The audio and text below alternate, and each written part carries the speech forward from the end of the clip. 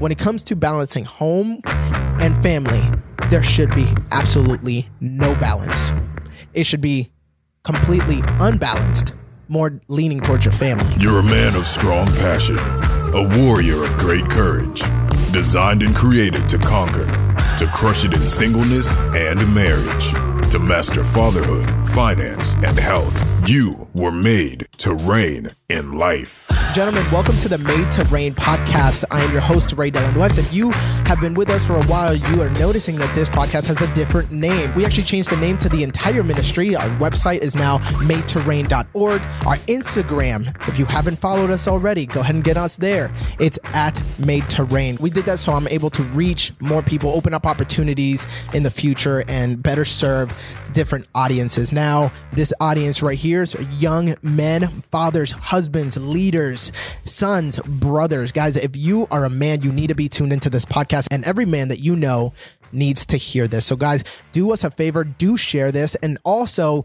get on iTunes and leave us a review. It's so helpful for podcasts like these to be able to get some traction, to be able to get exposure just by getting a couple reviews. Now, I feel a little bit out of breath. I just finished a workout this morning, and I was so happy to be able to do it with somebody because I noticed that no matter how much I talk about grit and tenacity and stick-to-itiveness, this morning was tough for me. I don't know if anybody else feels this way sometimes, where you literally just don't feel yourself. You don't feel like you have the same amount of energy or motivation, and those times come, right? That's just a reality. Like life wears on you, things grind and grind and grind, and you kind of start to get to a point and a limit that you need to, and that really signifies that you need to tone it back down and bring it down, get refocused. And luckily I had somebody there next to me that was able to push me. I had a man there that was able to motivate me along the way, to push me up the hill that I didn't want to sprint across, to put me right back on the track that I wanted to avoid. And I was so grateful for that. And it just reminded me, like, accountability is so important. Accountability sometimes gets confused because we think it's somebody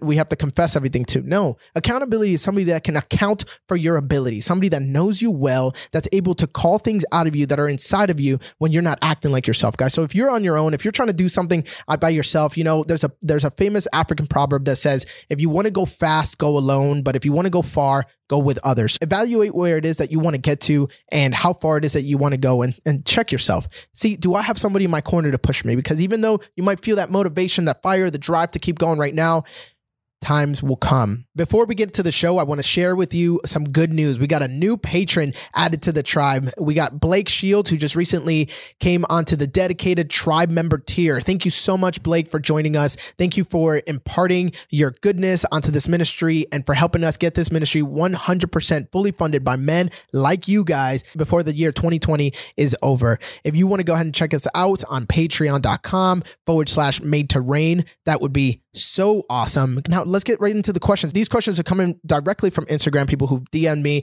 or who were active on my story and were able to leave some questions there. But if you did not get your question in, don't worry. Just go ahead and down below, click on the link, and it's going to take you to a place where you can drop in a question. If you wanted to stay anonymous, just say so. My first question is coming from GetLifted0121. He asked me, what is an appropriate balance between work life and home life? This question really comes from the fact that a lot of people say that you got to try to balance work and home, right? Like you got to keep it in this in between, like, so you can stay successful in one of them. But to answer the question outright, here's something that I've heard before, and I'm sorry I can't give credit to who I heard it from, but I will say that it has helped me along the way. So I appreciate this wisdom being put out there, and I hope it is wisdom for you guys. Now, when it comes to balancing home and family, there should be absolutely no balance. It should be completely unbalanced, more leaning towards your family. Now, that means that I have a work life that is important because I'm obviously feeding my family, and I have a family life. Now, I know what a lot of you might be thinking, like, well, my work is what feeds my family. How am I going to completely ignore my work and focus on my family? Well, it's all situationally dependent, right? Like, I cannot always do this. Tomorrow I could get called to deployed and there's nothing that I can say about it. I literally cannot say, I'm not going, this is not what I want to do, and you guys go ahead, I'm going to focus on my family. And I wouldn't do that. That's not what I'm calling anybody to. However, I know that in 4 years, I'm going to get promoted to another rank. And that rank is going to require much more responsibility. And that responsibility is going to require much more of me at work. And knowing that, I can start making decisions and aligning myself in a way that is actually beneficial for my family. So it might look like me not staying in the military for 20 years. It might look like you not taking that promotion because it's going to require you to work 20 more hours a week. It's going to look like you not taking that job change because although it's going to pay you a little bit more and the perks are better, you are going to be traveling for 3 weeks out of the month and only home for a week. So in that essence, I think that it's important to remember that everybody's situation is different, but at the same time, the priority has to remain the family, because at the end of the day, when you are on your deathbed, you're never going to wish that you worked more. You're never going to wish that you logged more hours at work or that you closed more deals or that you spoke to more clients, but you are going to wish that you threw more balls with your son. You are going to wish that you took your daughter to more dates. You're going to wish that you took your wife on more vacations. I'm looking at that now as a 27-year-old and realizing that has to be my priority. And guess what? This is something I say all the time. Doesn't matter who gets the credit for this quote because not a lot of people know where it's coming from, but it says, stand for something or fall for anything. You either stand for the fact that your family is important to you or anything else that comes at you is going to be plausible and is going to be reasonable and is going to be something that's actually doable. So you're going to be tempted by it. But if you have this established inside of you that there's always going to be this imbalance between your work and your family, you already know what it is that you got to do when there's a hard decision about taking a pay raise, getting promoted, taking a new position, going and opening a new branch, whatever it is. I hope that makes sense for you guys. Let's move on to the next question.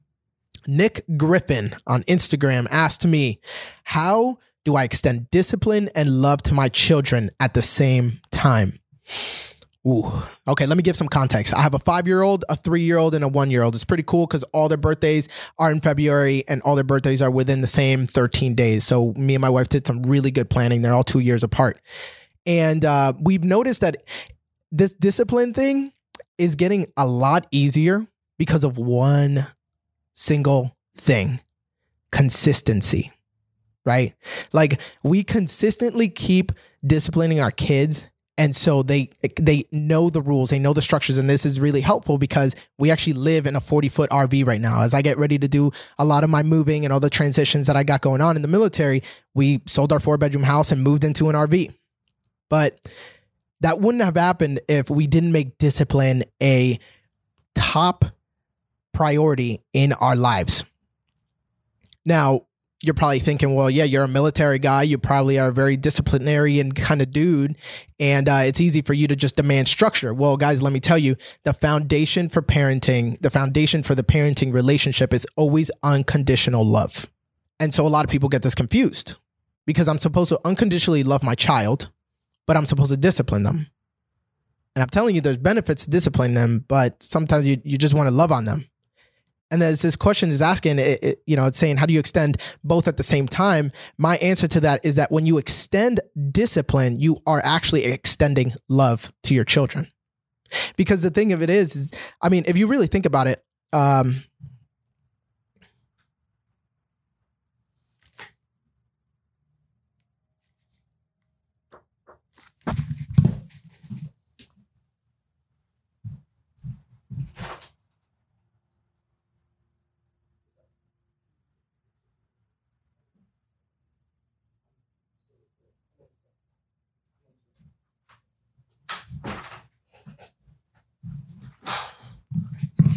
all right, we'll keep going. That was a knock on the door. Let's get focused in with the same lighting. There you go. All right. Had a knock on the door there. All right, we'll keep going. So, I should have had this pulled up already. But we will go to Proverbs.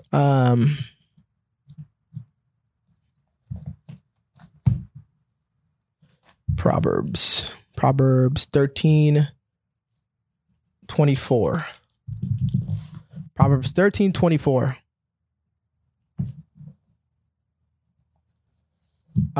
Okay. So, and the Christian verse for Now, there's a famous Christian verse that always goes with this, and maybe it's a little cliche, but I'm still going to read it here anyways. It's Proverbs 13:24. It says, he who withholds his rod hates his son, but he who loves him, it says, he who withholds his son it says, he who withholds the rod hates his son, but he who loves him, it says, so it's a little cliche, but here it goes. It says, he who loves his son. All right. It says, he who withholds his rod hates his son, but he who loves him disciplines him diligently. It says, he who withholds. Man. Okay. Well, some time wasted there. All right, here we go. So that verse goes, so Proverbs 13:24 says, Proverbs 13:24 says, he who withholds his rod hates his son, but he who loves him disciplines him diligently.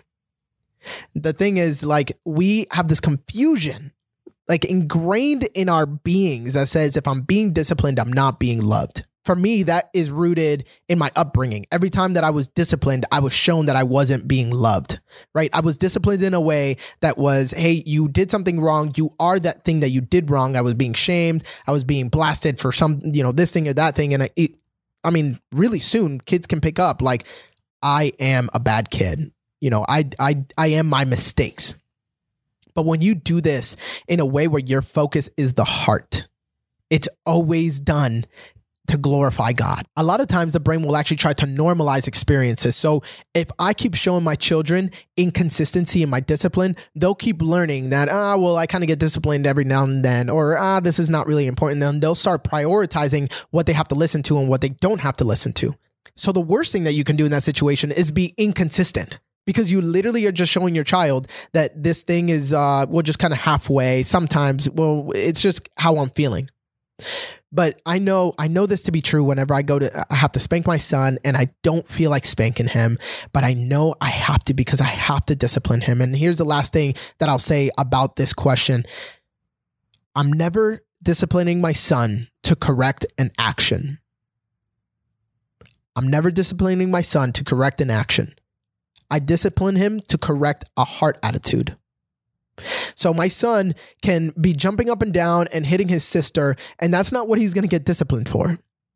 It's the fact that he consistently wants to be hurtful, or that he does not want to obey. His heart attitude is off. He is wanting to be disobedient. And so I'm never trying to correct and to direct his actions.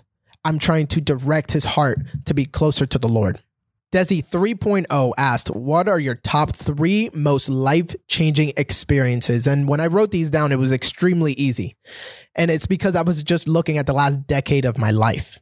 I got married, I had kids, I joined the Marine Corps. And I'm like, well, that's a little bit too simple. Like, what would 18-year-old me have said were the most life-changing experiences up until that point? And I had to go back because my life in the first 18 years also had a lot of impact to project me to where I am now at 27 years old. And so I would actually say that my most life-changing experiences, top 3, was coming to America, joining the Marine Corps, and getting married. So adding that first one in there was so important because, guys, I lived in a little small hut in the Dominican Republic. I literally lived in a place that is probably the size of your master bathroom. I couldn't make this up. I had a little tin roof over my head. I watched rats crawl across the beams. I had cockroaches crawl on me while I was sleeping. Our bed was literally butted up to our stove. And I slept with my sister and my mom in one little full-size bed. Like, that's where I came from. And my mom met my stepfather, and I actually got the opportunity to come here. That has been an amazing experience for me, primarily because I'm able to look back at my cousins, my uncles, everybody who's still in the Dominican Republic. Most of my family's still there, and think, man, I am blessed. And I've actually been able to bless them because of the blessings that were poured out on me. And so that's definitely been one of the most life-changing experiences, just getting out of poverty and getting the opportunities that I had, which led me into joining the Marine Corps. Now, before joining the Marine Corps, I had no structure, no discipline. My parents let me do whatever I want. I was just like a regular 18-year-old dude nowadays. I had no type of respect for authority. I kind of just didn't have any accountability, and I just was disrespectful, man. So finally joining the Marine Corps, I learned how to be a man. And that was like one of the most impactful things ever, because I was learning by actions, seeing people and learning that leadership is by example and seeing what worked and what didn't work. And so 9 years later, I've built myself up as a professional Marine, but more as a man, right? Like Marine is my title. It's here on my chest, but I'm a human first and a man second and a Marine third. So I just feel like this organization has done so much to raise me up as a young man, and then now into fatherhood, into being a husband. And then, so my last most life-changing experience was getting married. And I've talked to you guys about that before a little bit in the podcast, but it's coming. Guys, my wife is going to come on the podcast. Sorry, babe, I'm calling you out. And we're going to talk about our marriage. We're going to talk about the first couple of weeks of our marriage. I'm actually having marriage counselors come on a couple of weeks from now that were there when we were just 4 months married. Like we were in marriage counseling 4 months into our marriage. And it was a really tough experience. I had to learn how to let go of selfishness, let go of pride, let go of being on a high horse, self-righteousness. I had to let go of competitiveness, like with my own wife. I had to let go of so much of me and become more like Christ. And that right there, that ripping and gutting, I literally felt like a deer carcass that was hanging by the horns, and somebody was just slicing me open and bringing out every single piece of entrails and just dumping it, just like saying, no, that's not going to serve you here. And so honestly, like 6 years later, me and my wife can say we're having an extremely happy marriage, right, babe? And we're really enjoying it. We're really enjoying life. We're enjoying parenting. We're enjoying each other, and we're enjoying friendships around us. And it didn't come easy. I mean, honestly, I can see why a lot of marriages end in divorce. Seriously, because if you didn't have God at the center of your marriage, this thing would be just a piece of paper, an institution made to keep us together and file taxes together and try to raise kids together. But other than that, like our connection is just based on us feeling loved by each other. But it's not about that. So learning that in my marriage, learning that has made me a better leader, a better man, a better follower of Christ, a better father. Guys, I'm so grateful for you sticking around. If you're watching on YouTube, thank you so much for watching. Go ahead and click down below, subscribe, like it, share it, whatever it is that you got to do, guys. If you're on the podcast, thank you so much for listening. Thank you for all the returning guests. Guys, if you haven't followed us on Instagram, we are at Made to Reign. All those links are going to be down below. Check out madetoreign.org for more podcast resources and other videos that will help you reign in life. Gentlemen, you were made to reign. You were made to conquer. You were made to master finance, fatherhood, health. You were made to conquer your marriage. You were made to reign. Guys, thank you so much for watching. I hope that you enjoyed this episode of the Made to Reign podcast. Man, it feels so good to say that. Peace.